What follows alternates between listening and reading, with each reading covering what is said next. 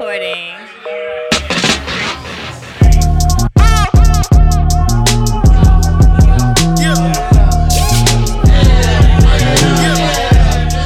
All right, so another episode, 2 days in a row. We're Justin at the beginning of every episode. We're back for another episode. Yep. I got to work on my intros and my exits. You know What's up, YouTubers? Yeah. I can't make myself do that. Right? Yeah. So we got Mandy Gunasekara and Surya, her husband over here, that's wanting to stay off camera. Sorry, man. Lurking in the shadows. Yeah. He's the Wizard of Oz, man. He's good at that. Is. Yeah. He is. That's good. That's really good. It's a nice way to put it, too. I mean, that's what he is. I've known you guys now for a couple of years coming up. And, so tell us a little bit about your background. We'll get into kind of all the different areas where you guys have gotten involved, and you in particular, and kind of what your political future is. But kind of tell us a whole background, if you can, on who you are, where you came from, and kind of we'll get into the forward-looking stuff. Yeah, you want the beginning? I'm a military brat. So, my dad, active duty Air Force, grew up moving all around the Southeast mostly, and then abroad in Korea for 4th and 5th grade. But I'm from Mississippi, so all my family lives in Decatur, Mississippi. Mm. And I ended up becoming very interested in the intersection of news and politics. And so how old were you? I was 10th grade, because there's this, it's not a beauty pageant, but it's called, it's a junior miss. And so I was gearing up for that my junior year. And I remember having these long conversations with my mom, reading articles and then talking about it with her. And I became very interested in who writes these articles and why do they say these things and what's behind it? How do you cultivate that perspective on a variety of issues, not just to be able to talk about it on stage in front of lots of people, but deeper than that. So I got very interested, and I studied communications undergrad at Mississippi College, and then I went to Ole Miss for law school, where I met the Wizard of Oz. and then we ended up going to DC. I had done internships during undergrad, and I got very interested and attracted to this energy that's in Washington, DC. I mean, it truly is the hub of the democratic process, and we can talk about if it's broken or not, or corrupted or co-opted, and it is in all sorts of different ways, but it still works. And if you're willing to meaningfully engage in it, you can make a big difference. And I was very attracted to that.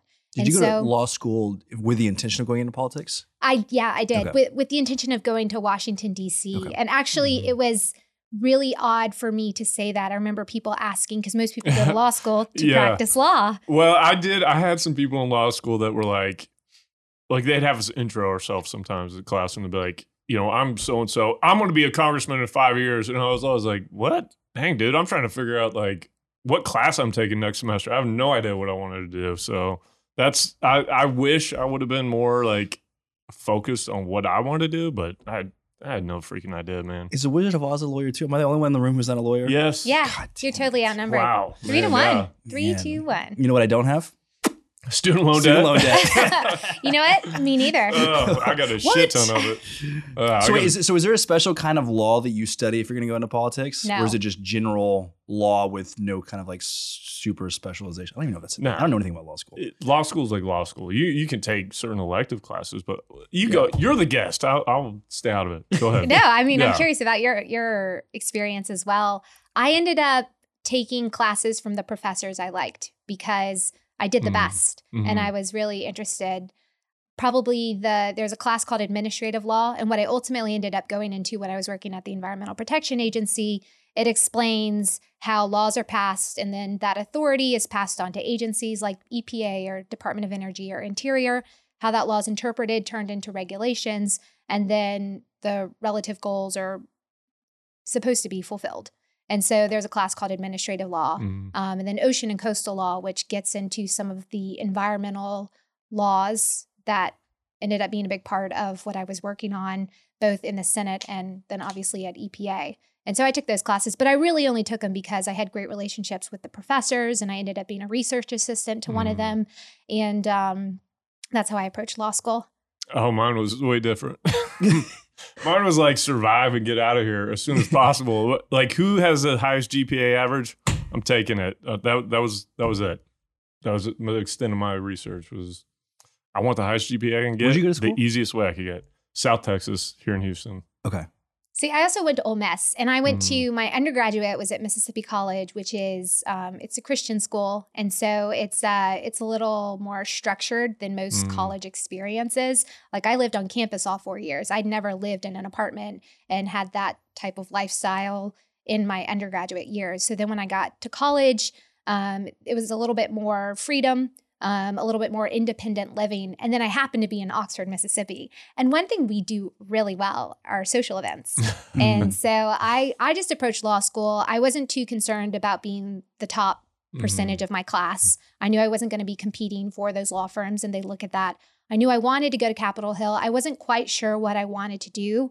I still thought I may want to go and be in the journalism space. And part of going to law school was to figure out a better way to break down the issues and then be able to communicate that.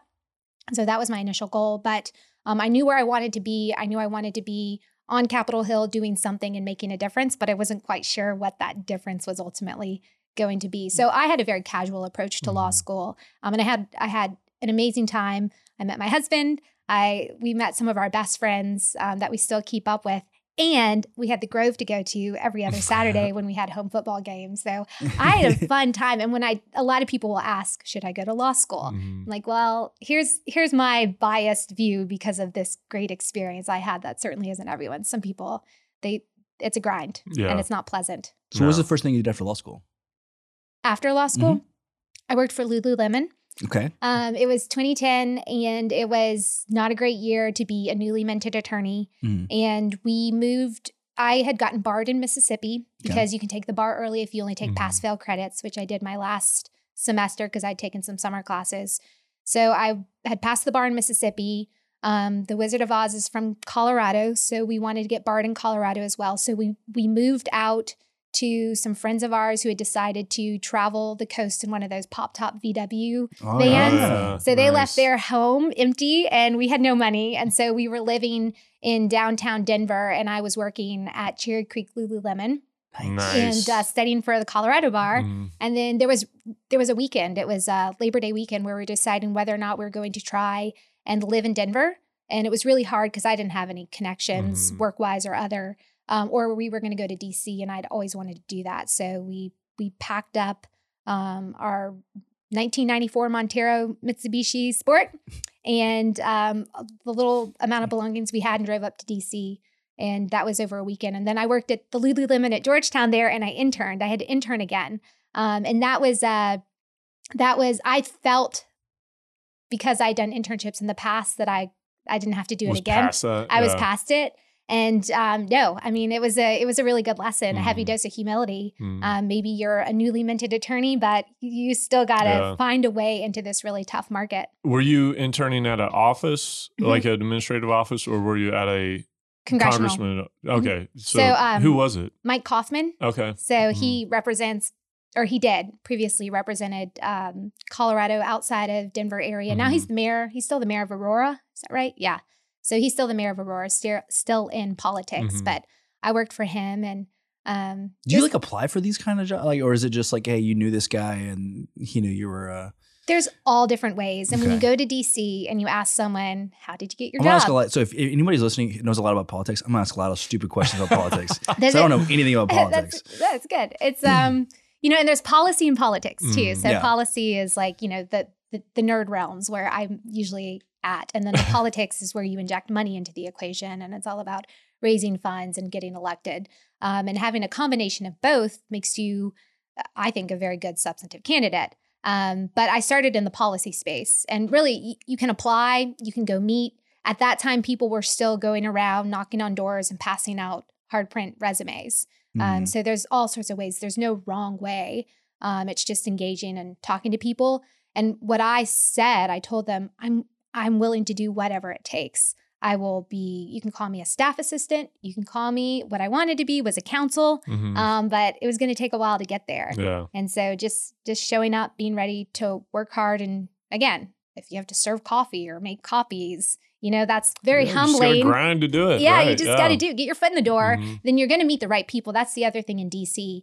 You will know that you're on the right path because you'll meet someone. And you can just tell, we're very similar, and they'll see your potential and they'll appreciate it, versus you meet other people that will see your potential and they'll see it as a challenge to whatever their little fiefdom is. You have these weird competitive forces all throughout DC, but it is what it is, and you just get out there and do your best. With those kind of roles, like what's the career path kind of progression, right? So you come in as an intern and then you become a staff assistant. Okay, what does a staff assistant do? So as you support everyone. You do whatever you're asked. You do whatever's asked. Right? So if you're, and I ended up being a staff assistant at a committee in a Senate office, which is different than being a staff assistant in a personal office. So the personal office, you work directly for the member, whether it's the congressman or the senator.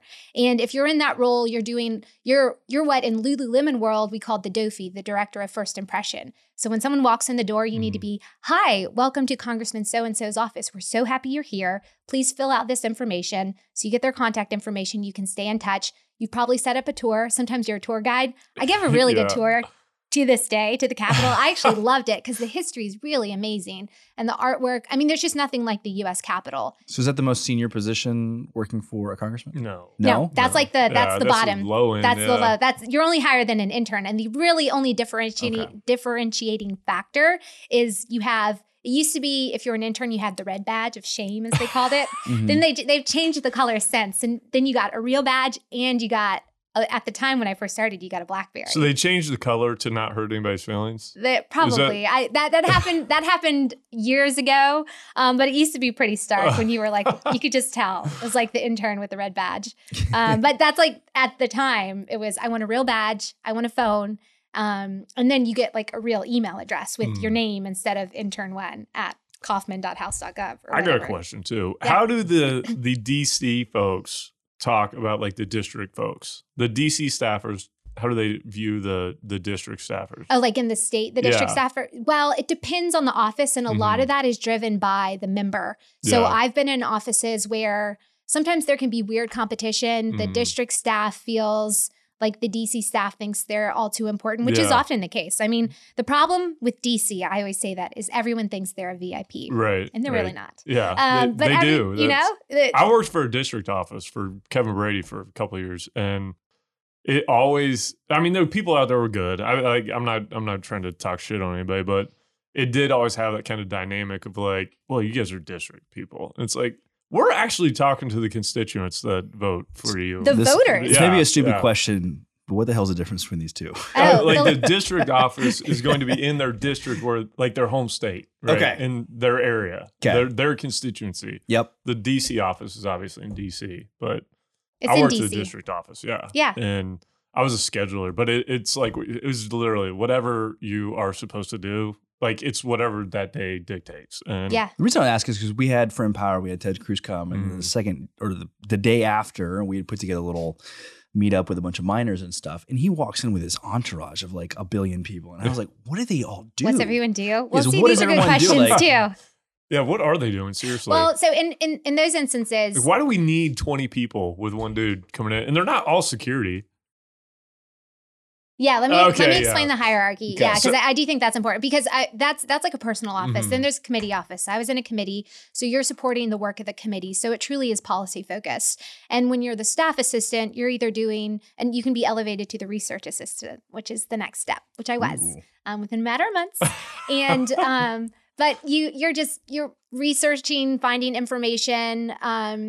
I at the time was working on labor issues. And so I looked up these old floor statements from Senator John F. Kennedy. It was really interesting. And if you ever want to see how cyclical arguments and issues are through Congress, and how, we think it's dysfunctional now, but that's nothing new.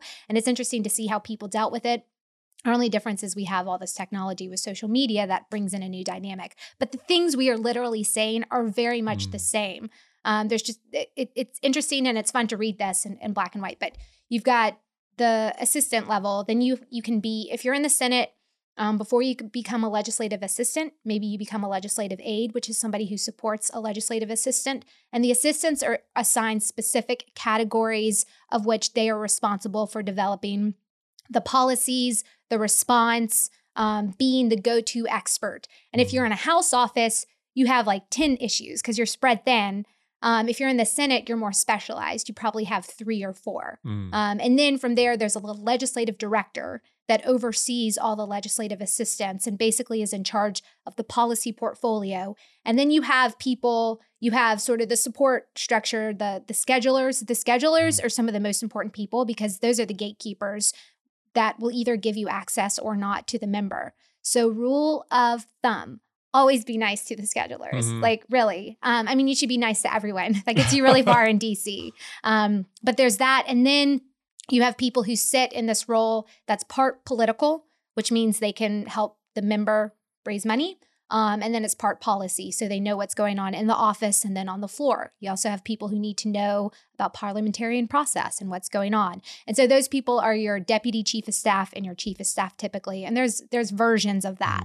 But then the committee side, you get even more specialized, which is where I ultimately ended up being, and which is how I ended up becoming very specialized in the realm of environmental policy, environmental law, and specifically the Clean Air Act.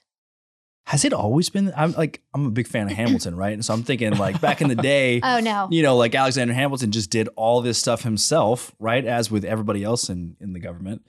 But now it's like for one person, it's like you have this massive team. Is it like that's just how it has to go these days? That's how it is. Yeah. I mean, it's not the same. At least from the outside looking in, it's like, no, it doesn't at all feel like probably Alexander Hamilton, how they had it. Well, they didn't have staff, they had like a driver for their carriage to the extent they had one. They're very, but it's mind boggling to think about what they did and how impactful and how lasting. You think about the Declaration of Independence and then some of the initial bills of rights and all those conversations, and they were just doing it. But you also think about how they grew up. They were this class. There was very much this, it wasn't written in stone, but this class system where they had access to this education that now anyone who wants to have access can find a way. But back then it was very much, it was very limited. Yeah. Speaking of Hamilton, though, he wrote how many of the Federalist Papers? Like a ton of them. And he was like 20 something. But it's you think about their age too. Like they were all pretty young. But they lived to be like 33. That was wooden teeth and all that. Yeah, I'd be in wooden teeth status right now. I would totally be there. So what is obviously this is a Bitcoin podcast. What is how did you first get introduced to Bitcoin? And let's walk through your journey with that and then kind of what you're doing after that. So, well, real quick, one more. Yeah. Because you did end up becoming the chief of staff of the EPA, for the director of the EPA, right? Yeah. And administrator, yes. But that's a pretty big deal. So you didn't really talk about that. But during that time frame, did any of the Bitcoin stuff come up? No. At all? Well, actually, I'd been told about blockchain technology. So a little bit about chief of staff at EPA. So it was at the time a 14,000 person federal employee agency. And I was in charge of overseeing, there's 11 to 12 offices, depending on how you count, housed in DC in the federal building. And then we have 10 regional offices all across the country. And so it was a combination of knowing what was going on in all of those areas and making sure that our agenda we had set out at the start of the Trump administration, which was a big shift. Again, I could go a little bit into the history, but the role of the U.S. Environmental Protection Agency, the mission is to protect public health and the environment. And since its true establishment in 1970 under President Nixon, there was a pretty strong commitment to that. And during I'm fast forwarding through a fair amount, but just for brevity's sake, during the Obama administration years, they really turned the EPA into the Democrats' economic policy office as defined by climate change mechanisms, climate change policies. And so EPA had been transformed into this agency where they're trying to do things upon which Congress had never granted them authority and never thought that they would be considering. So when we came in, we wanted to pare that back. We had it back to basics was our branded mission, but it truly was getting the air office to focus on air emissions, water office, water and all that, and then fixing it from there. But it was obviously very controversial. If anyone Googles my name from that time, I mean, you would just think that I've done all sorts of things to pillage the earth and kill all sorts of unsuspecting people. We know it wasn't you. That was Surya. It was, that's the Wizard of Oz again. But what we actually did, if you look at the facts and the figures, we made significant improvements. And if just a little point of comparison, when the U.S. Environmental Protection Agency is off trying to be the economic driver of the Democrat Party and quote unquote saving the world from climate change, which is not in their mission, and they don't have the authority to do that, they actually ignore addressing very tangible problems that create harm today, like Flint, Michigan water crisis, the Gold King mine spill. That occurred because resources at EPA were being shifted to chase after that big blue sky thing of which they were not equipped, instead of focusing on their core mission. So we focused on our core mission. We actually drove the ball in the right direction in terms of cleaning up air, cleaning up water, and going into one of the best programs nobody ever hears about unless they're in the environmental space is our Superfund program. And it's basically going into areas that have been plagued by legacy pollution. And it's a major problem. It's usually very complicated. It involves remnants of an industrial past where no one really complied or thought about standards. You can go in and we reformed the program so that they were actually making decisions to clean these projects up. In the past, it had just become a place where good ideas went to die and were just perpetually in this state of process. So we fixed that, and it was so wonderful to see, because if you can address legacy pollution in a meaningful way, you literally change the trajectory of an entire community that for generations has just been dealing in the closest version of abject poverty that we have in this country. Right. So it really is. So we did all of that. And it was a combination of making sure that was on track, knowing what was going on, our 11 offices, our regional offices, and then I worked directly for the administrator. So if we had to go to the White House and a cabinet meeting or whoever, whatever was going on, making sure he was prepped and ready to go, and then sometimes going with him. And the benefit for me is because I grew up, so to speak, in our Office of Air and Radiation, which oversees the implementation of the Clean Air Act and a few other statutes, is that I could often be a substantive policy role in addition to making sure he was saying hello to the right person, follow the decorum, prepped and ready as to what the scope of the conversation was going to be, and bringing in other team members to supplement. So with obviously the EPA, and jumping back to Bitcoin stuff, but they play a major role in the permitting process, the air permitting process all over the states. I know most states have a DEQ type of agency, so but they're implementing like EPA guidelines and policies, right? Yeah. So that does have a big impact on Bitcoin mining, especially the off-grid stuff. Because you were in there from 2016 to 2017 to 2018. I took a break in 2019 and then came back as chief of staff in 2020. Okay, so during that time, when was the first time you heard Bitcoin mining come up during your time? Never? I didn't. When I was there, it didn't. I learned about blockchain because some of our transportation guys, there's an office within an office. It's very bureaucratic, called the Office of... not blockchain, man. Yeah. No, I know. Yeah, Bitcoin never came up. Right, I learned about blockchain technology because I had to go speak at this forward-looking event. And they wanted me to talk about the potential for blockchain. And they were looking at it in terms of the regulatory state. And so I had one of our transportation gurus come in and explain to me about this decentralized ledger. And anyway, that was it. So I didn't hear anything. Fast forward to summer of 2021, right before I met you. Yeah. Because I met you early in my foray into Bitcoin. My former boss, the first administrator of EPA, Scott Pruitt, he called and he had heard, he was familiar with Bitcoin. And we have this relationship where when he has a good idea and he just wants to bounce it off of someone, he'll call me and we'll talk it through. And he had this idea to set up a company to basically procure power purchase agreements that we could, because of the network we had with the utilities and the energy generators, to create good PPAs and then sell those to people in the Bitcoin space. Right. And so he called, and Surya was in the car. We had him on, in the car, and the kids are in the back. And he's telling me about Bitcoin. And I was just kind of like, I don't know, I just started a consulting practice, and I just, I'm trying to do all these things. We're trying to figure out our life. We're building a house. We're all this kind of stuff. I was like, you want me to start a business on top of all this in this area about this thing that I know very little about? So then, 2.5 weeks later, I had listened to every single podcast, YouTube, explainer of what is Bitcoin, why it matters, what is the potential. And I had also called my father-in-law. He was the first call I made after I hung up with my former boss. And I asked, because he's a hedge fund investor and does a little bit of VC. And he's always on the cutting edge of technological opportunities because that's how he does a lot of his investments. And he may be the nicest dude I've ever met in my life. He's like the nicest guy. I'm shocked that he hung out with this dude for a long time.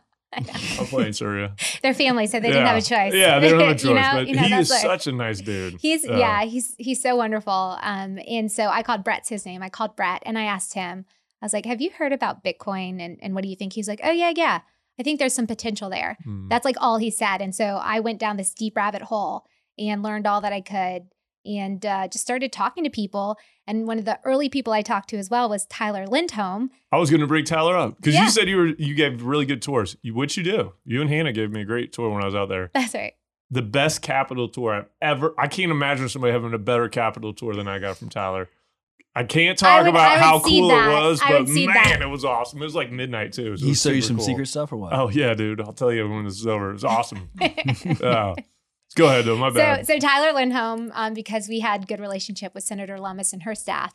And he said, hey, there's 2 companies you should connect with in Wyoming. And I forget the other company, but one of them was Jay. Right. And so we reached out to Jay Energy. And I was like, is it Jai? No, J-A-I? I don't know. It was a cheer. But anyway, so we met you and we met Ryan. And then it went from there. And really, I'm fast forwarding a lot. And so we can break this down if you want to. But I got really into it, started meeting folks. And I also, one of my other jobs is I'm a backup host for Mississippi's only statewide conservative radio show, Super Talk Mississippi. And part of me coming on board was to bring in different voices about different issues that Mississippians may or may not have been exposed to. And so my husband had connected with Dennis Porter, and we invited him to come on to talk about Bitcoin. And he came on, we had this really great interview, and there was just something about it where I was like, we need to follow up and like connect with him. There's something bubbling underneath the surface here. And we got together and talked about how we saw the landscape with Bitcoin policy, how we saw that there was a gap between what's going on in the federal space and the state and local space. There was a big need and opportunity for someone to engage and try to push policies that benefit the growth and expansion of Bitcoin.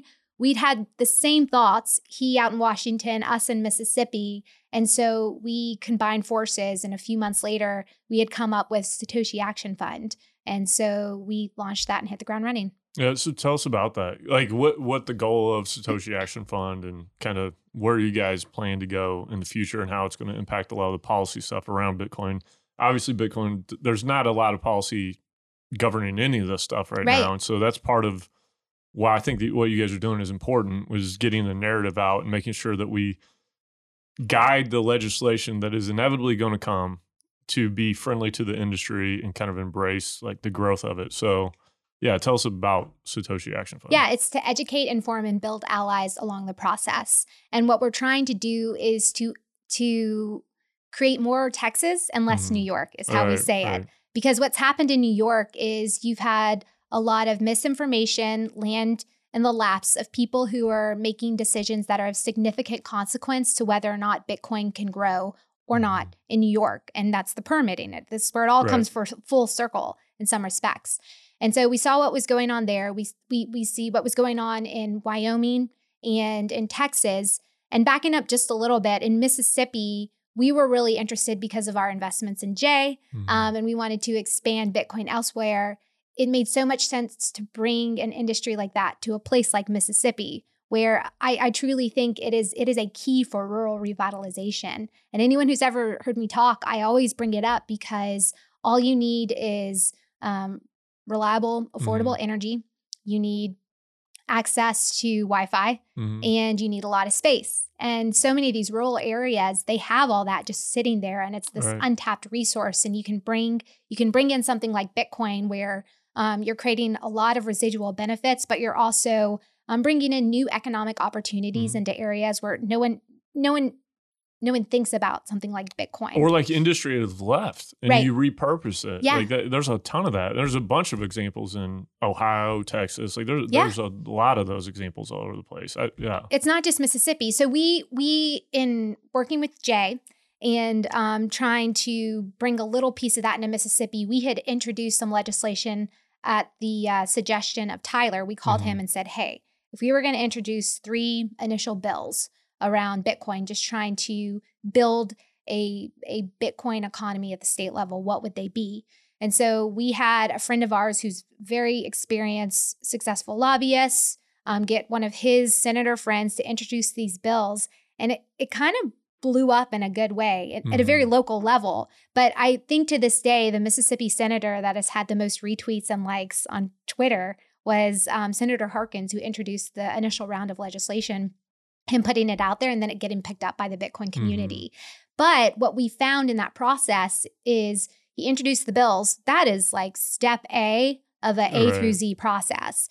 And so we needed support for people to come out and help educate the staff to the extent, but mostly the members, and then also the other lobby groups, because there's some lobby groups that are buying into misinformation. They see Bitcoin as a threat. And so they're immediately going to try to shut it down. When we did this initially, we really didn't have anyone that was willing to come out and help us. So all of that lent itself to then meeting Dennis, talking about how we need the state organization and being ready to go. So Satoshi Action, the purpose is to develop policies that help the growth of Bitcoin, and not just Bitcoin how it is today. Like it's going to continue to innovate, and we don't even know the full potential of it. But allowing for that to happen, but having a clear path for engagement at the local and state level so that it can grow. Those who are part of it can continue to innovate, and then expand access to the residual benefits. So there's the policymaking component, there's the education and informing component. We always prioritize making this bipartisan. Again, my experience working on climate issues as a Republican in the Trump administration, some issues get to a point where they are so entrenched. The idea that something substantive and helpful will actually come out of any negotiated process, it's not great. Right. And so you want to avoid Bitcoin from becoming entrenched. And so we're very careful to engage with all spectrums of political parties, all spectrums of ideological thought, and bringing them and building a strong coalition of allies that not only understand Bitcoin and what it's doing today, but see the potential and want to make sure that, fear or threat or whatever it may be, a lot of red herring arguments don't unnecessarily get in the way of it. Right. So again, more Texas, less New York. Yeah. We actually were talking about New York yesterday when we had Marto on here, and how I think at this point, El Salvador is a safer investment for Bitcoin related opportunities than New York, which is kind of crazy when you think about it. It's remarkable, but that's a reality. And I noticed when I went to DC with you guys last year, or I guess early this year, whatever it was it? I don't even remember now. I don't remember. Was that last year? I honestly don't remember. A while ago. I think it was this year, but anyway, it is December. Yeah. So, I just realized that was really revealing to me because, again, we do talk in the echo chamber a lot where we're talking with the same people over and over, and this stuff seems so normal and just kind of, everybody knows it. When I got out there, it was really revealing how much they don't know anything about it. And what they do know about it is literally just things they've heard or come from, like, the energy consumption use is the big one that I think a lot of, frankly, those on the left are really hang on to and kind of paint a bad picture about Bitcoin because of the energy consumption. But it's such a lack of understanding of how that energy consumption can translate into like better quality of life for people all around, not just in the US, but people all around the globe.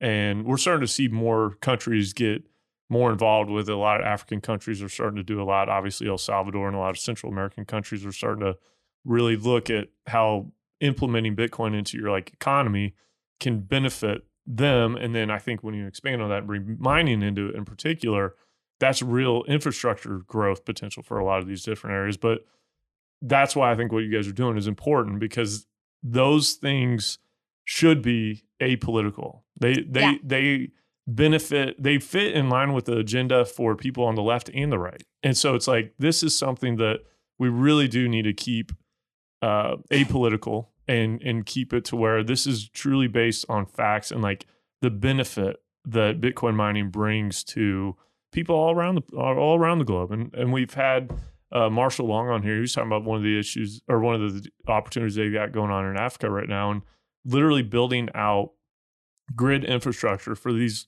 villages basically where people have not had reliable power and they've only had power for like 2 or 3 hours a day. And so that's the stories and the rhetoric I think we need to, I don't like calling it rhetoric, but it's true, but we need to get out more. And that's why, as much as like a lot of the Bitcoin folks don't want to have, government involved, and it's more this like sovereign libertarian type of streak, which I'm all about too. I think the reality is that regulation will come and that we need to have reasonable, rational regulation rather than just kind of pretending that that's not going to come. I think it's coming regardless. And so, yeah, I'm glad that you guys have got this organization. So together. We understand the mission. How do you guys go and make that impact in Washington? Is it through, I know you guys have the website and things like that, and we do like the dinners, which was fantastic. Is it a lot of one-on-one kind of smaller meeting with regulators? Is it, hey, you're kind of putting together groups of 20 to 50 people and you're trying to educate at scale? Is it content? Like, what does that look like? Yeah, so I really wish Dennis were here because he is. He's coming on in March. Oh, good. Okay, perfect. So he can talk all about this, but we actually stay out of DC as much as possible. I mean, we just by virtue of my work past and my husband's work past, we've got those connections. And so we work closely with the digital chamber, mostly because a lot of our friends are there in terms of keeping a pulse of what's going on in DC and engaging when necessary. But we go to state lawmakers. We work with groups like ALEC, and you have initial meetings directly. It's usually directly with the member because they don't have staff when you're talking about a state house or a Senate house.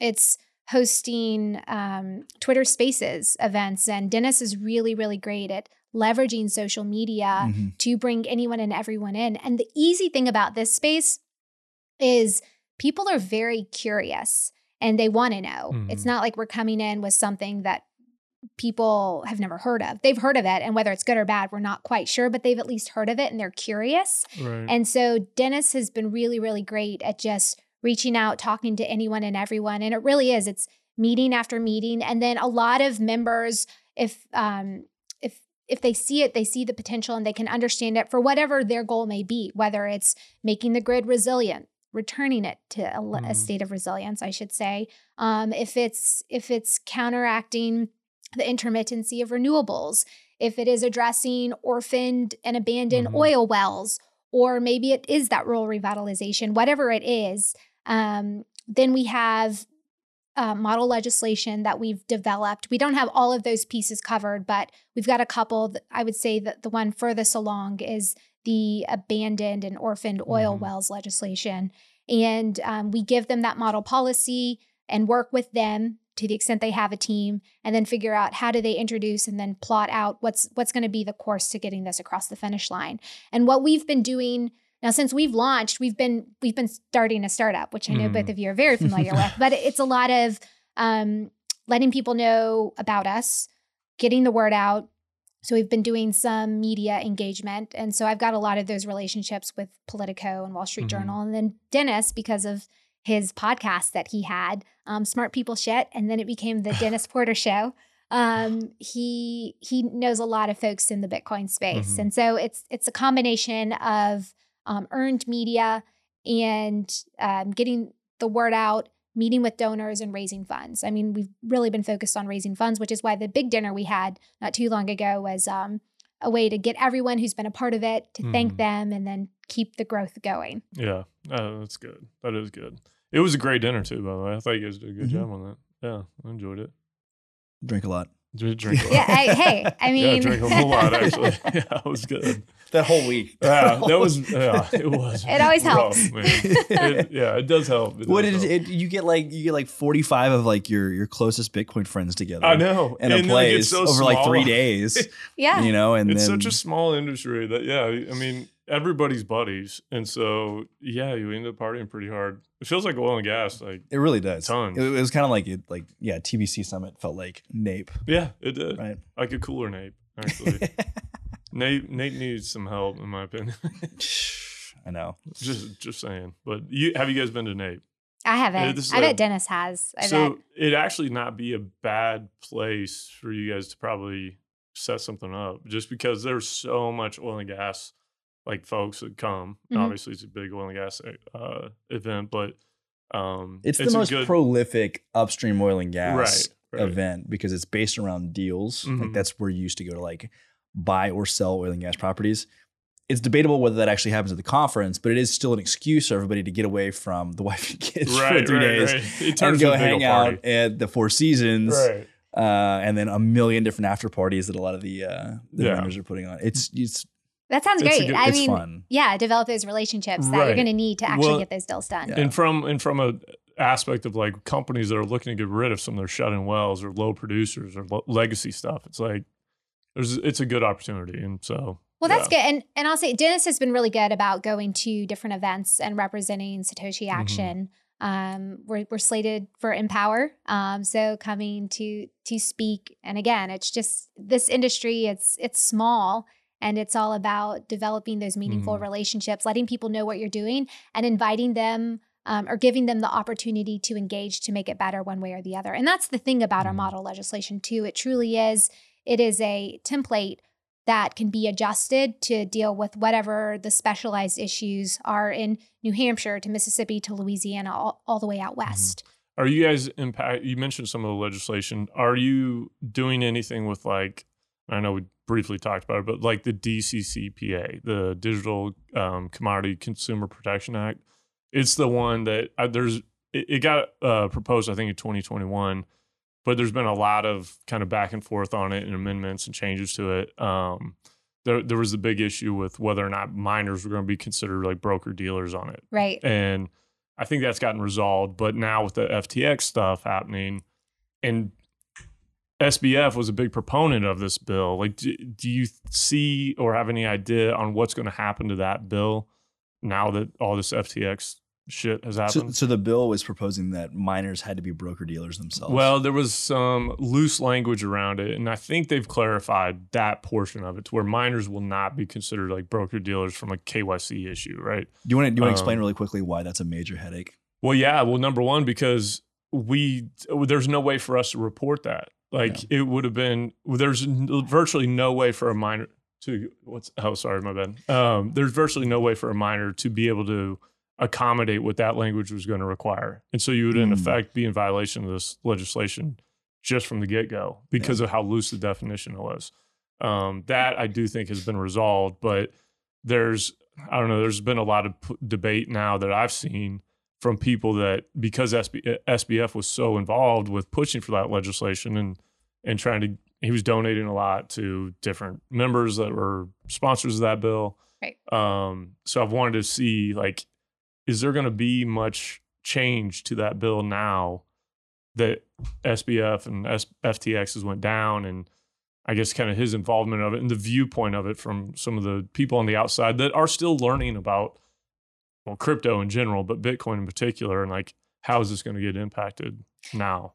Yeah, I think it's certainly complicated the development of that bill and how long it'll ultimately take to get something that everyone can agree with and live with across the finish line. And I'll say this on FTX, what I've told a few folks, because what we've been doing with Satoshi Action is also engaging some of the groups that aren't directly involved. They are more so now, but the utilities, for example, and some of those associations.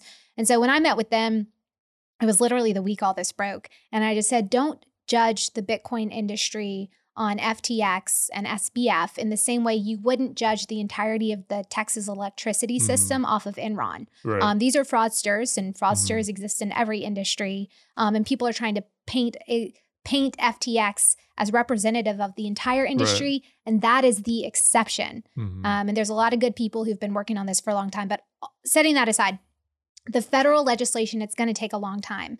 And so this is why with Satoshi Action, we're focusing at the state level, because we can get meaningful legislation done in a year, if not less than that, because most state assemblies don't meet year round. Some do, but some don't. But they're going to come in, it's just easier to get policies across the finish line. There's less people to appease or deal with. You can have direct conversations. You could literally sit around a table, bring everyone who may be impacted by a policy or anyone that's concerned about it, have that conversation, and everyone can walk away either understanding what it is and be willing to support or be neutral. Is always ideal. And then if they're going to oppose, they're going to oppose. But it's smaller. It takes less money, less resources to actually get that stuff across the finish line. So I say all that.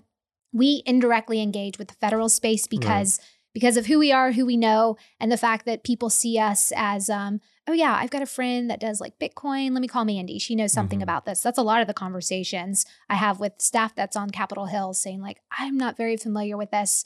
I know you're involved some way. Can you give me the 101? I want to ask the dumb questions, but people need to ask the dumb questions to have a baseline understanding. So it's going to take a while. It's going to get more complicated. It's going to be very important for the Bitcoin industry to stand up and say what I just said, which I think they have been, but that guy's the exception and he doesn't represent who we are, and he should not impede the potential for this technology to provide all the solutions we've already thought about and beyond.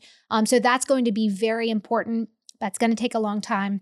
And in the meantime, we are going to be building a firewall of really good, thoughtful policies based off of substantive conversations with people in the field who've been doing this for a long time. And whether they're in the field on Bitcoin, on oil and gas, on utilities, on economic developers, whoever it may be, we've talked to those people. We didn't just talk to their representative in Washington, D.C. at the law firm, which is 4 degrees removed from getting down to the hard facts and figures you need to build out really good legislation or policies. So we are doing that. And we're building that firewall against anything that could potentially impede or disrupt the growth of this industry coming from Washington, D.C. or some of these federal agencies. Because as the federal agencies develop rules and regulations, some of that's going to get challenged. It's going to get all called up in the legal system, and that takes a long time as well.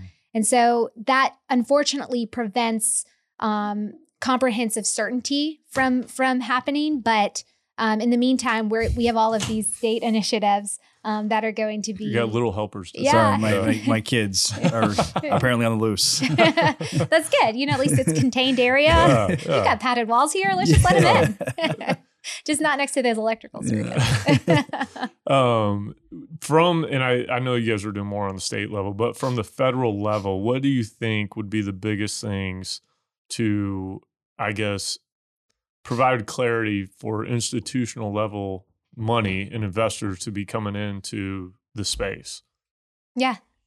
What's up, dude? Hey. Y'all are obviously not being watched. This is a really great playground. It's okay, buddy. It's all right, dude. You're so cute. So sorry, guys. So polite. I hope that was on camera. I hope that was too. I'm so sorry, guys. Seriously. Maybe not. Yeah, it's got to stay in. Everyone in this room has young children. Okay, y'all keep going. Let me. Okay, all right. Yes, from the federal level, what do you think can help from a clarity standpoint, like whether it be tax legislation or clarity on just how Bitcoin will get treated?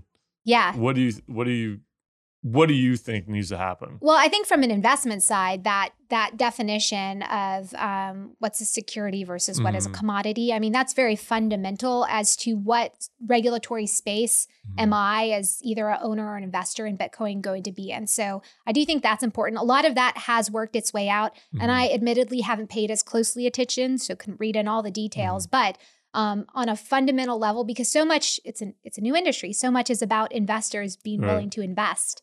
I think that's going to be important. I think shaking the reputational damage that SBF has caused, even though he is an outlier, and we understand that, for some people, the only thing they've really heard that they can understand about Bitcoin is the FTX SBF situation. And so that's going to be really important just from a reputational perspective.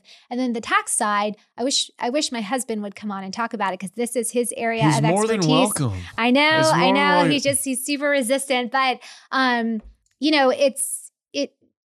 Bitcoin is double taxed in a lot of applications, and there's nothing more damaging to the growth of an industry than overly expensive taxation. And I think figuring that out will be really important. And what we're up against in this space, again, I'm repeating things I've heard at my kitchen table, but it's essentially the way that the IRS and the taxing mechanism is created is to keep these issues in tax court and away from real court, because they can prevent broad sweeping precedent from being set that we as the owners of this value actually want. And so there's going to be this battle to keep everything as sidebar conversations settled with whatever agents working on it, whatever subcomponent of tax court is, versus getting it out into the broader courts and then defining what is taxable and what isn't in the Bitcoin and then larger cryptocurrency space.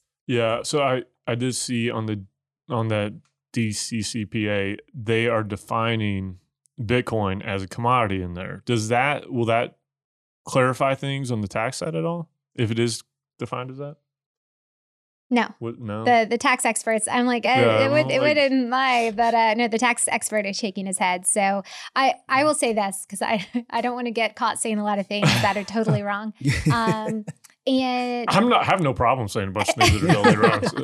But you don't have to deal with your husband, the Wizard of Oz, calling you out for it. But all that being said, I think some degree of clarity and certainty in that space, as with any industry, will be very important.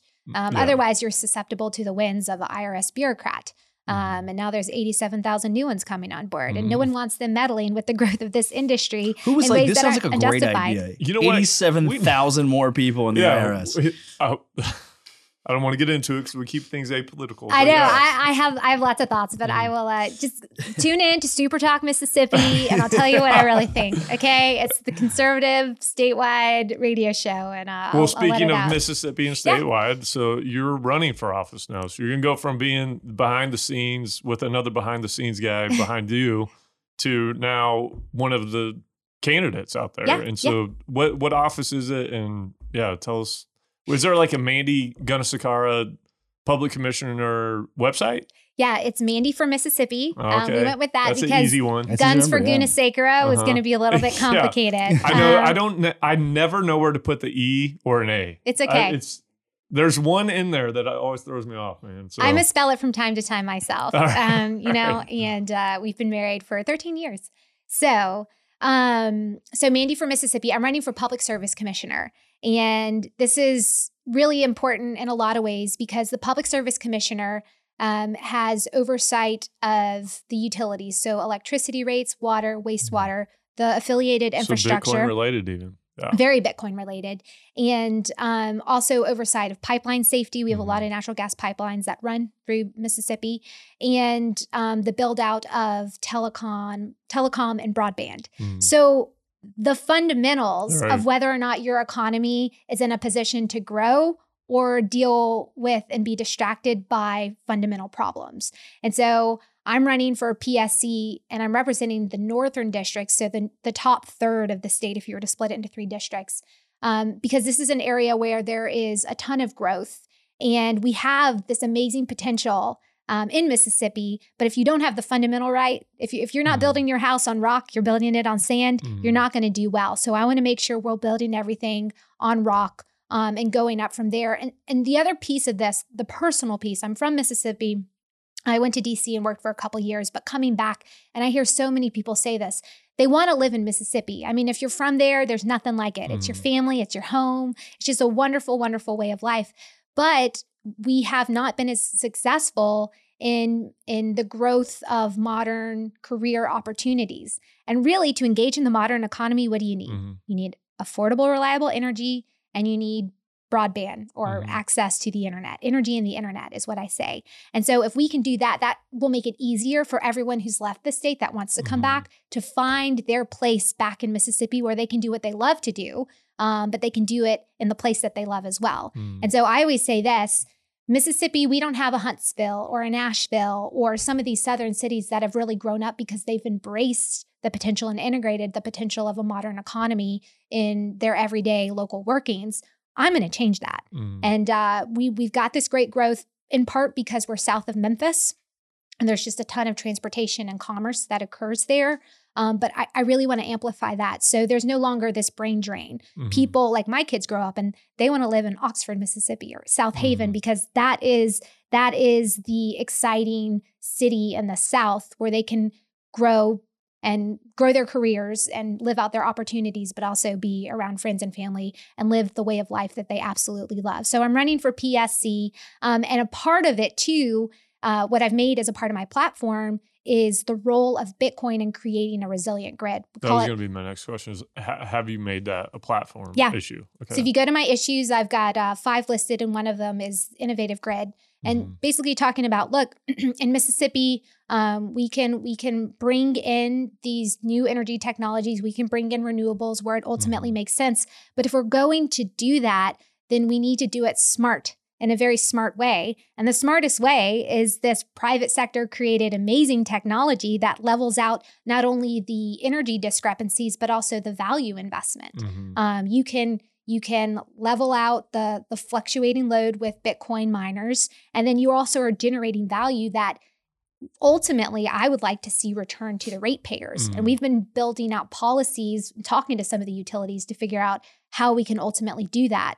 But I plan to do that in Mississippi, and I just think it'll be extremely beneficial because there's no structural barriers that stand in the way because Bitcoin miners can go anywhere. And you got to plug them in and you got to connect. And so if those fundamentals are taken care of, we can really take off. Yeah. What is the grid makeup there? Is it mostly like natural gas? It's mostly natural gas. Okay. Yeah, it's mostly natural gas. So it's reliable. Yeah. Very reliable. Sorry. Although increasingly expensive because of ideological preferences of the current administration trying to suppress the development of domestic energy resources in the way y'all are familiar with as well. Yeah, we are. But it's always good for prices. Every time I want them to get in. I've told people that for years. I'm like, it's the worst thing in the world. I mean, prices go up and we'll hire more people. So it's not all terrible. But the last thing I'll say about public service commissioner, and this could probably be said, there's a degree of political complacency in areas where people have just accepted the status quo. And the person I'm potentially running against has been in office since 2007, promising energy and internet for a long, long, long time. And it hasn't really delivered in the way that is going to be necessary for Mississippi, northern Mississippi in particular, to really take off.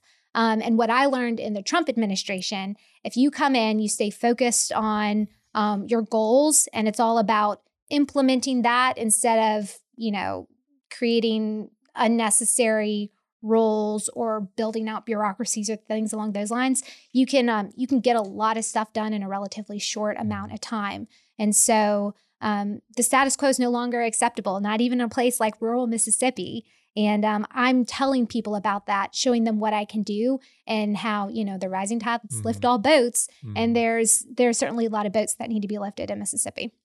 If they get stuff done, what do they run on next, though? I mean, so you got to kind of perpetuate the problems, right? I hate that. Maybe we get rid of them. Hey, there's a good. What about that idea? We thought about that. I'm all good with that. I'm all good with that. But yeah, I like what you guys are doing. I like Dennis, and I think that the Satoshi Action Fund is something that we need. I know there's been some other smaller kind of federal level lobbying groups that have popped up, but with your guys' backgrounds and kind of the knowledge base that the people you're bringing in to the Satoshi Action Fund, it's that's what we need. We need some good advocates for the industry to help educate the lawmakers because, I'm not trying to be mean. I'm not a big political person anymore, but man, it can be eye-opening when you talk to some of them and just how lost they are. Tyler's really important to have in an office because he's very, very knowledgeable on this stuff. And Obviously, Senator Lummis is big for the whole industry. So we need more of that, and it's good. So glad you guys are doing it. No, we're excited about it, and genuinely passionate about the technology and what it can do, and then see the potential in all sorts of applications. I will say it's important for folks to understand when they go, whether you're talking to someone in DC or at the state level, the reason they don't know a lot about Bitcoin or understand the fundamentals, it's because they're dealing with everything else in the world at the same time. They're dealing with budgets. They're dealing with, if you're in DC, they just had to deal with the monstrosity of a $1.7 trillion end of the year spending bill after all of these other issues. And so even when you're going and you're talking to the staffer, let's say you're talking to the telecom staffer, or maybe it's the telecom and the ag staffer, because, it's a reflection of even in DC, when you're talking to the policy experts, they don't know where this exactly fits in. They're dealing with 8 to 10 to 12 other very equally complex substantive issues. And so it's important to find a way to simplify what we're talking about, show why it's important because of the things that they or their boss cares about and how it can make a difference. And what we do is we come in and we try to make that easy. This is what it is. You can trust us as a resource. And if your boss is interested in getting on board with this, here's some sample pieces of legislation that it's not from us. It's not just from us. It has the thumbprint and the impact from the people who are in the field and have been doing this for a very long time. Yeah. I agree with that. It's good. I think it's needed. And yeah, I'm happy about it. You got any other questions on it? My mind's blown all this politics stuff. It's like a totally different world that I just don't understand. I've full disclosure, I have completely stopped watching any politics. I hardly watch the news at all. I'm probably getting my news from sources that are probably not the most reliable all the time. But I get my news pretty much from Instagram stories at this point, because I deleted Facebook and Twitter and all that. Yeah, so. That's basically what I do too. And but it's one of those things where if you stick your head in the sand too long, you pull it out and you're like, holy shit, what's happened? And so, it's important to have advocates in there that are knowledgeable on the issues and staying in tune and communicating with minors in particular to make sure that we're getting fair representation and strong advocates for what we need to happen. Yep. Yeah. Energy policy is a big deal. And the whole world's seeing that right now. Yeah. This is going to be it's going to become a bigger issue over time too. So, yeah. I was listening I had to do a Fox Business hit the other day where they were talking about the rolling blackouts. And it's really interesting. This is the first time in modern history, I believe. I mean, someone could fact check me, but it makes sense that our grid has become less resilient. And it's just so crazy. And it shows you that if the wrong policies are implemented for distorted reasons, it has very severe and real consequences. And we've been talking about this for a long time, but now it's playing out. You have people doing without power during extreme weather events when they need it the most. And that's unacceptable. And it is a policy choice. It's not because there's a deficiency in the technology. Right. And Bitcoin can solve so many of those problems, again, from a resiliency perspective, but also from an environmental perspective. We didn't get into that very much, but no, that's a big deal though. And that's the part that drives me nuts, because it's like this Bitcoin mining, look at the potential to remove emissions from the oil and gas activity. Significant. That should be something that the left is just applauding and embracing. And that energy consumption should be that's a good consumption of energy. That is a good thing on both sides. Nobody should have a problem with that. Same with the renewable grid infrastructure build out that the Bitcoin mining allows people to do, and allows them to do it economically instead of through subsidies the whole time. So it's these are all real world cases that you can demonstrate the effectiveness of them. You can point to examples of them. I've got a client who just closed a deal in Utah, all solar. They'll be buying off the grid when at night and whatnot. But this solar was completely stranded from any type of offtake, at least for the levels of power that it's going to generate. Well, down the line, that likely will be tied into the grid, and it will be supplying to the grid. But it wouldn't have been built, and really there was no offtake for it other than Bitcoin mining. And so, it's one of those things that this should be studied in a lot more detail from the people that are making these policy decisions. And if they do, and if they're intellectually honest with themselves, there's really only benefits that come from this. I don't see any negatives that come from any of this stuff. So but that's unfortunately not. We're all out here doing the Lord's work, man. Just doing it in Mississippi. We're holding down the podcast. We got Empower coming back in 23. All kinds of stuff. We're out here just spreading the gospel, news, man. 23 is going to be a really great year. It'd be really cool if Bitcoin's price would blow up again, but that'll happen. Yeah, that'll happen. That's actually something this whole SBS stuff is really pointed out. Is like, look, all the Bitcoin that people thought they're getting all the time, like it's a lot harder to get Bitcoin than what you think. You may go buy it on an exchange, you got it sitting there. It's all paper Bitcoin. It's paper Bitcoin. Mm-hmm. It's not real Bitcoin. And so this in the long run, I think could really show people how imperative it is that you take your stuff off of centralized exchanges. Don't leave them on there because it's not real. And hopefully that is what people start to learn over the next years. Like, okay, this is... Justin rolls right into. And this episode is brought to you by Ledger. I know. Ledger and Unchained. Yeah. So I'll stop. But yes. Thank you for coming on, Mandy. We appreciate it. Thank you, Surya, for hiding in the background like a weirdo. It's all right. Yeah. Oh, we are. I trust Unchained with my Bitcoin. Mm-hmm. Unchained, they're great. They're not a sponsor of the show. They should be though soon. but yes, we are big fans of Unchained. So. I will end with this too. If anyone's interested in learning more about my race and my campaign, and when they want to read what I've put up, go to mandy.ms. Mandy.ms, not Mandy for Mississippi. Mandy.ms is the website for Mandy for Mississippi. Okay. So you could Google that. Don't go to Mandy.com. Yeah, don't go to Mandy.com. Okay. I've heard varying degrees of what that may or may not be. I've never tried it with an I. By the way, it's Mandy with a Y. I was just saying, I've never tried it with an I. .ms. Type carefully. Yeah. Oh man. Thanks, Mandy. It's been fun. Yeah, thank you. Likewise. Yeah, appreciate it, guys. Thank you.